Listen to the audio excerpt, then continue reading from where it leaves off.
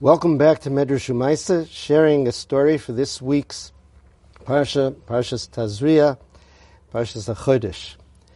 Rabbi Shlomo Zalman Auerbach would share a story about what gave him the strength throughout his lifetime to avoid machlokes. He said that when he was young in the neighborhood of Shari Chesed in Yerushalayim, there was great excitement because they heard that the son-in-law of the Chofetz Chaim, Rabbi Aaron Cohen, had decided to move to Eretz Yisrael, and he had decided to come to Shari Chesed and settle there. The community helped prepare an apartment for him, and he came and was received with great fanfare. It was a community that had great kavod HaTorah, kavod of Talmidei Chachamim. After a few months, people noticed that they hadn't seen Rabbi Aaron for a while, for days. Not in shul, Shachris, Mincha, Ma'ariv, not in the street, not in stores.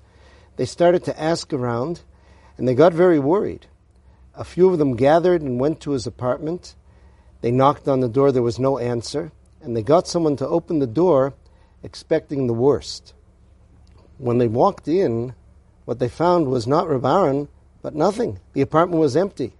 He was gone, and all of his belongings were gone. They started to ask around to see if anybody knew what happened. There was one old gentleman who remembered seeing Rabbi Aaron getting on a wagon with a lot of things in there, and that was a wagon that was going to be heading to Yaffo. So they sent a delegation, a mishlachat of people to Yaffo to find Rabbi Aaron and to hear what happened. They came to him and he said, I know that you would like to know why I left and why I left in the way that I left, so suddenly without telling anyone. He said, I'll tell you, before I left Europe, I went to my father-in-law, the Chofetz Chaim, to get eitzah, to get advice.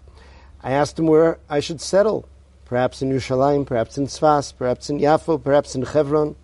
He told me that any of those places could be good, but the most important thing was that I should not be in a place where there's any machlokas. And he asked me to give him my hand. And he asked me to promise him with tkiyas kaf, with a handshake, which is a very powerful commitment to make, that if in the place where I would settle, I would see that there's machlokas, that I would immediately leave. He says, after living in this neighborhood in Shari Chesed for a while, I discovered that a machlokus was brewing, something about who would be the gabbai in the shul, the powers of the gabbai. I took my commitment to my father-in-law very seriously, and I left immediately. Rabbi Shlomo Zalman said that seeing that incident got into his bones how negative machlokus is and how important it is to run from machlokus at all costs. He used to guide people in life, telling them, lifetimes are made up of decisions which pathway to proceed on.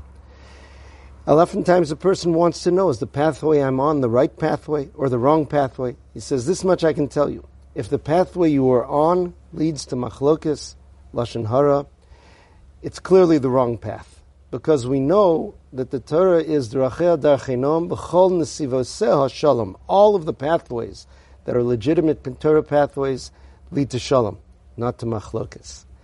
This ties into our parsha. The Kli Yakar says that the reason the Mitzorah, who received tzaras for speaking lashon hara, for dividing up people, for creating machlokes, has to go to the Kohen in his process of tahara, is because the Kohen is supposed to inherit from Aaron HaKohen the midos of oiv shalom, rodef shalom, of being able to draw people together, the opposite of machlokes.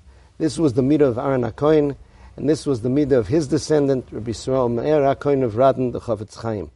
Wishing everyone a wonderful Shabbos and a good Chodesh. Kol Tuv.